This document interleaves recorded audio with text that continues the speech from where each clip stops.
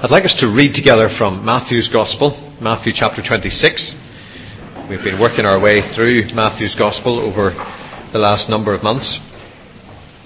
And I'd like to read from verse 17 to verse 30 of Matthew chapter 26, and our focus this morning to be on this passage and some of the events surrounding this passage. Matthew 26, beginning at verse 17. It's on page 996 of the copies of the Bible that's in the pews. On the first day of the Feast of Unleavened Bread, the disciples came to Jesus and asked, "Where do you want us to make preparations for you to eat the Passover?" He replied, "Go into the city to a certain man and tell him, 'The teacher says, my appointed time is near. I am going to celebrate the Passover with my disciples at your house.'" So the disciples did as Jesus had directed them and prepared the Passover. When evening came, Jesus was reclining at the table with the 12, and while they were eating, he said, "I tell you the truth, one of you will betray me." They were very sad and began to say to him one after the other, "Surely not I, Lord." Jesus replied, "The one who has dipped his hand into the bowl with me will betray me. The Son of Man will go just as it is written about him. But woe to that man who betrays the Son of Man. It would be better for him if he had not been born." Then Judas, the one who would betray him, said, "Surely not I, Rabbi." Jesus answered, "Yes, it is you." While they were eating, Jesus took bread and gave thanks and broke it and gave it to his disciples, saying, "Take, eat, this is my body." Then he took the cup, gave thanks and offered it to them, saying, "Drink from it, all of you. This is my blood of the covenant, which is poured out for many for the forgiveness of sins.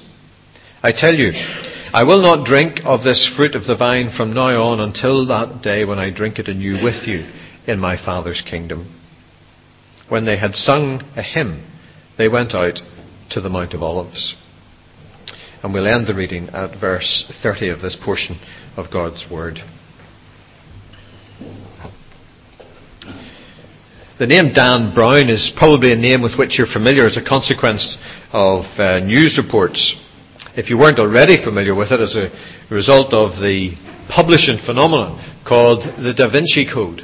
And Dan Brown has been defending his work as original work and not plagiarized in a civil action that has been taken by two of three who have written a book which they say follows a very similar theme and a very similar plot, which was basically just pinched by Dan Brown. I don't know whether you've read the Da Vinci Code. Many people here have read the Da Vinci Code. Many? Oh yeah, quite a lot of us. And there'll soon be a film coming up about the Da Vinci Code, which apparently can't be released until this court case is settled, which is all very interesting. But one of the features of the Da Vinci Code book is this idea that there were secrets which were being hinted at in the work of the great artist Leonardo da Vinci. And that part of the secrets, and I hope this doesn't ruin the plot for those of you who haven't read the book, but anyway, tough. Part of the secret is that in Leonardo's picture of the Last Supper, it would appear that one of the personalities around the table at the Last Supper is in fact feminine, very deliberately depicted as feminine by Leonardo da Vinci, and that really this, along with lots of other very convoluted things, is part of a code, a hidden message, which indicates that in fact Jesus was married to Mary Magdalene, and that this was a great secret that has been kept by the church under wraps for years, but was known to a very small select group of people in a particular secret order, of which Leonardo da Vinci was a member and was hinting at in his work. And the whole thing is unravelled for you by Dan Brown. And if you want to know why you don't really need to believe the Bible and Christianity and all the rest, you can read the book, which is not really actually what Dan Brown's trying to do. He's writing a novel. But there are a lot of people who actually, in reading the novel, think that the facts that he talks about are facts, when in fact the facts are fiction. But then who's to know the difference these days when half the news you hear is fact, but is in fact fiction because of the way in which it's told. It's all very confusing and all very interesting. But the whole idea of what was happening at the Last Supper intrigues people, not just the Dan Browns of this world, and not just what hidden messages might have been left there by an artist many, many hundreds of years later who apparently belonged to some secret organisation which I gather wasn't actually established until the 1950s, but that's irrelevant in the whole scheme of the thing, and how all these things work. But for us as Christians, there are lots of questions about what happens in this Last Supper as well. And I'd like us to take a little bit of time this morning to think about some of the events that are taking place here, really more about the significance of what's happening, around the timing of what's happening. And I think that that's going to be helpful to us. In the following week, not next Sunday because John's here, but the week after that, what I want to do is then follow the story of Peter and Judas through most of the rest of the account up to the burial of Jesus, and to take a look at that whole section through the eyes of what happens with both Peter and Judas. But this morning I want us to think about this passage, verses 17 to 30, and to think about the meal that is being celebrated, and to think a little bit about the timing of this meal, which is the source of much writing and discussion and debate. Let's think a little bit about the meal itself. The meal was first celebrated some 1,300 years or more before Jesus and his disciples meet together in Jerusalem. It was a Passover meal. And the Passover meal finds its roots way back in the story, the early days of the people of God. Abraham's grandson, or one of his grandsons, was a person called Jacob. And Jacob himself had 12 sons, one of whom you'll be familiar with in particular, called Joseph.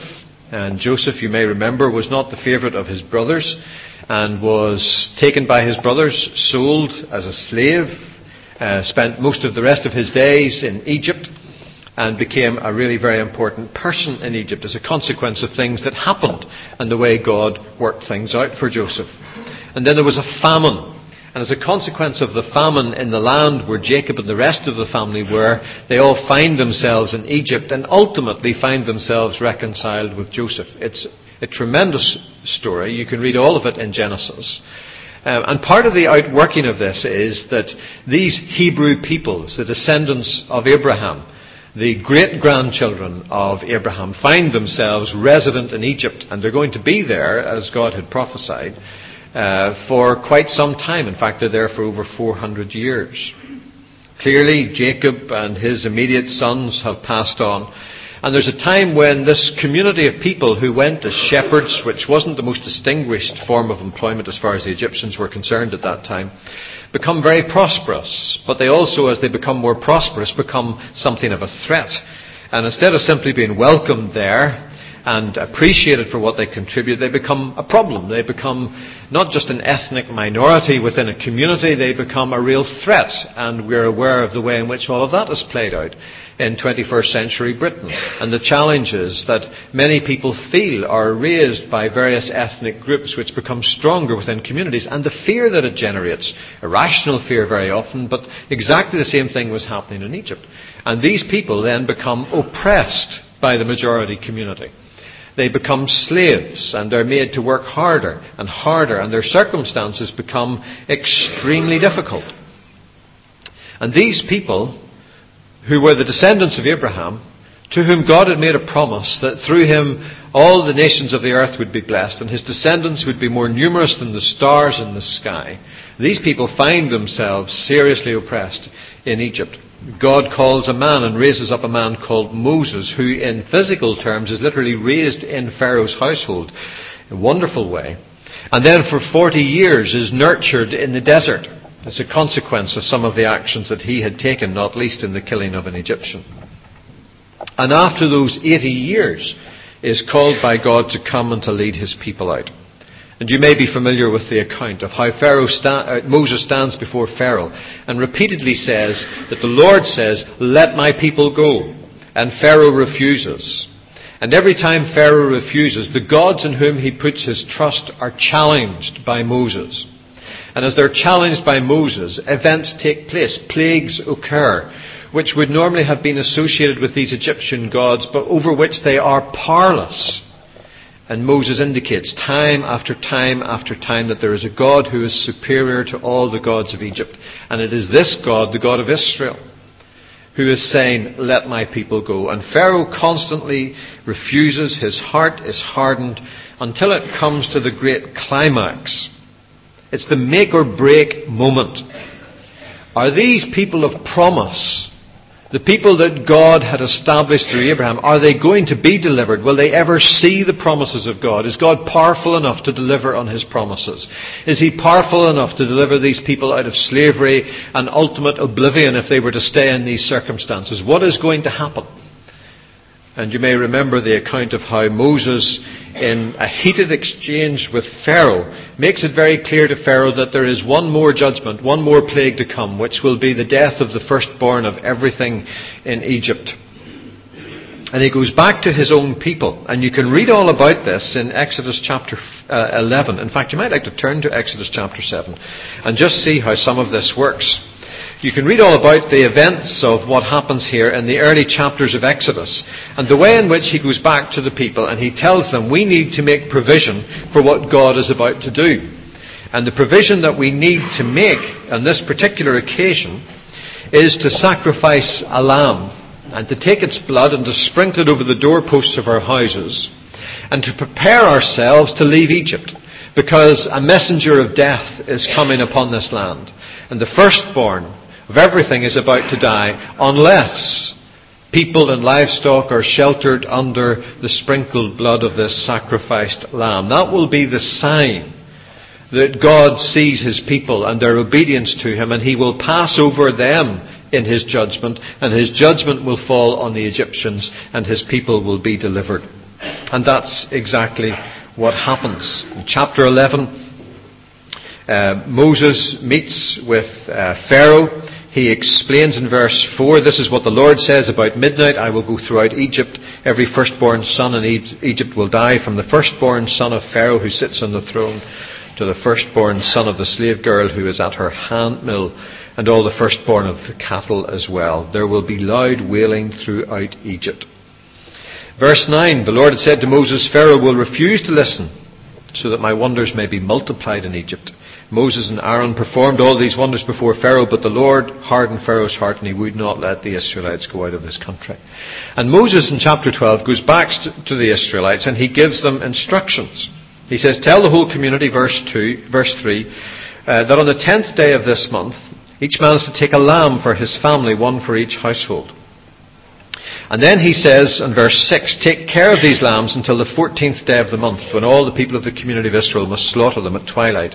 And they're to take some of the blood and put it on the sides and tops of the door frames in the houses where they eat the lambs. And that same night they are to eat the meat roasted over the fire, along with bitter herbs and bread made without yeast. And particular instructions are given, like verse 11. This is how you are to eat it, with your cloak tucked into your belt, your sandals on your feet, your staff in your hand. Eat it in haste. It is the Lord's Passover.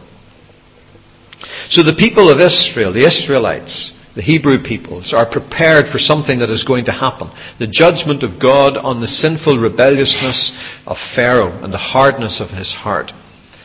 And what will keep them safe? What will be the sign of their salvation? Will be the sprinkling of the lamb's blood on the doorposts. The act of obedience to God and the act of putting themselves under the care and the protection of God. And all of this is exactly what happens. And so on the 10th day, in anticipation of this, they choose their lambs. On the 14th day at twilight, they slaughter them. And they eat the lambs with the bitter herbs and the unleavened bread and prepare themselves to leave quickly. And the people do as they're told. And they recognize that this is not to be a one-off event, but a lasting memorial of God's provision and salvation for His people. Look at verse 24 of chapter 12.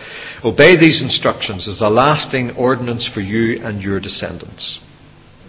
So when Jesus meets with His disciples in Matthew chapter 26, this is what they're meeting to do.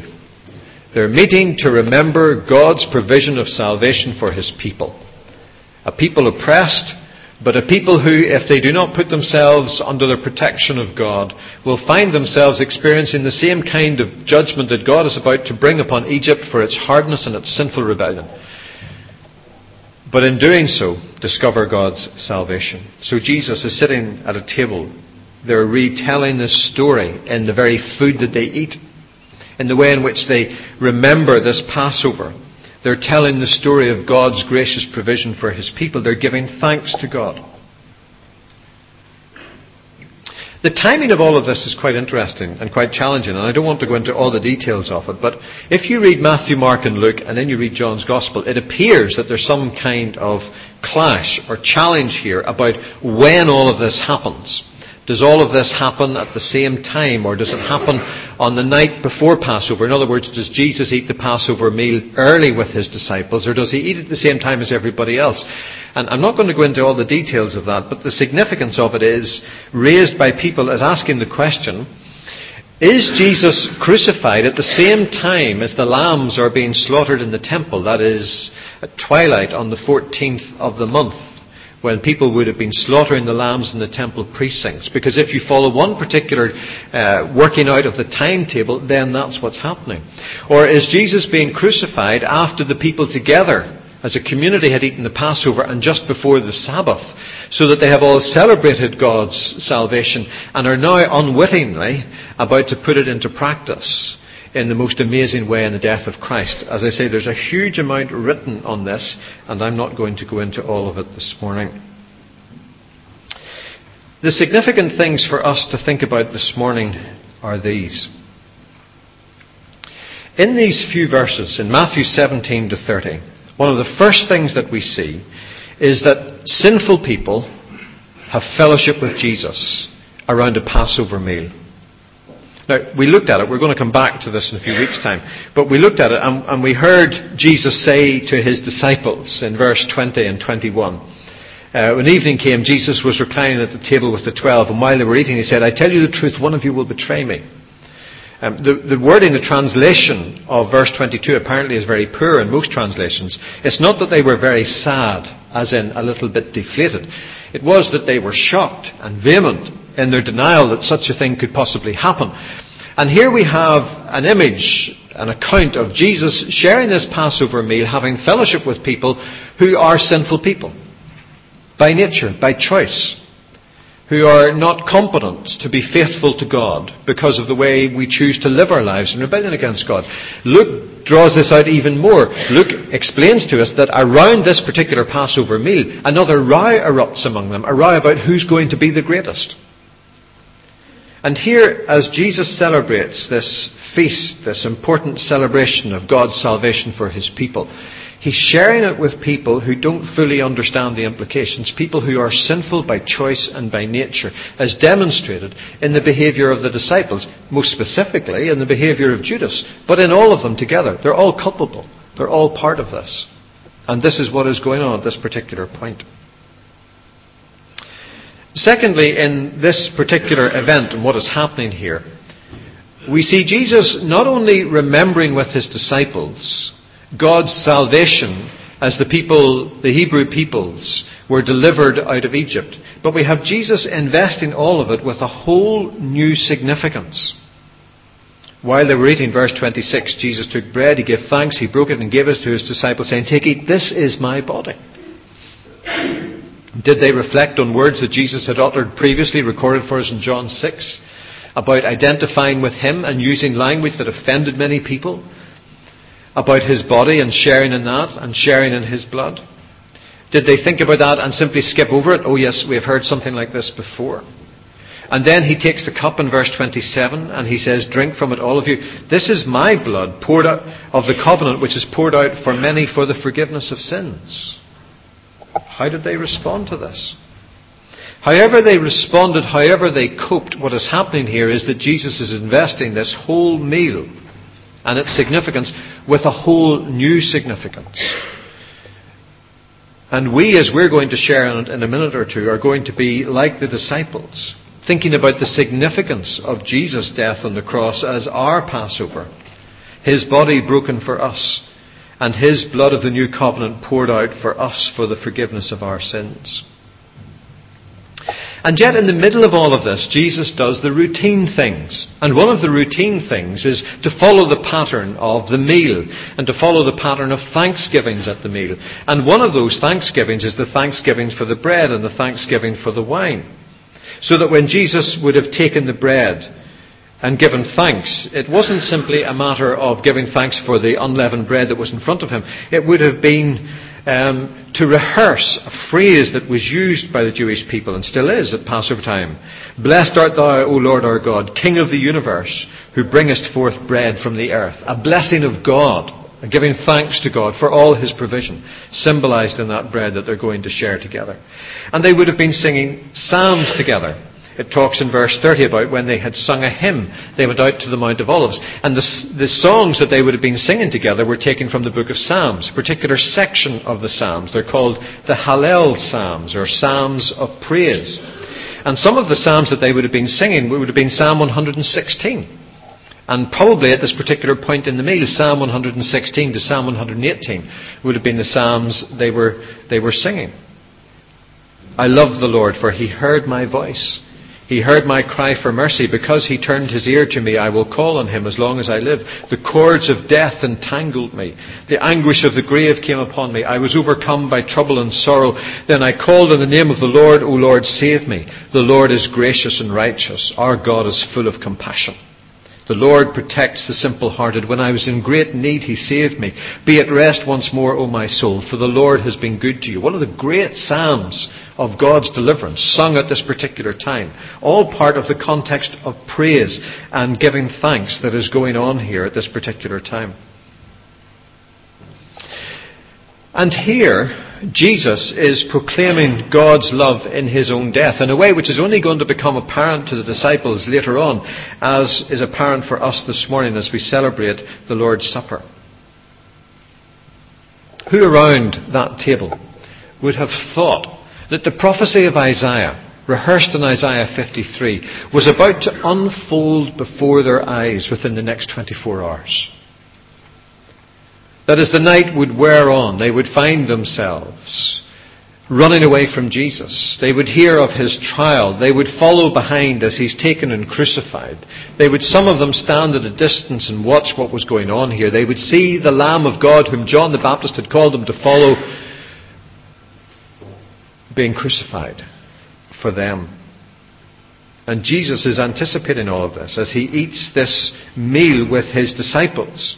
And tells them, I will not drink of this fruit of the vine from now on until that day when I drink it anew with you in my Father's kingdom.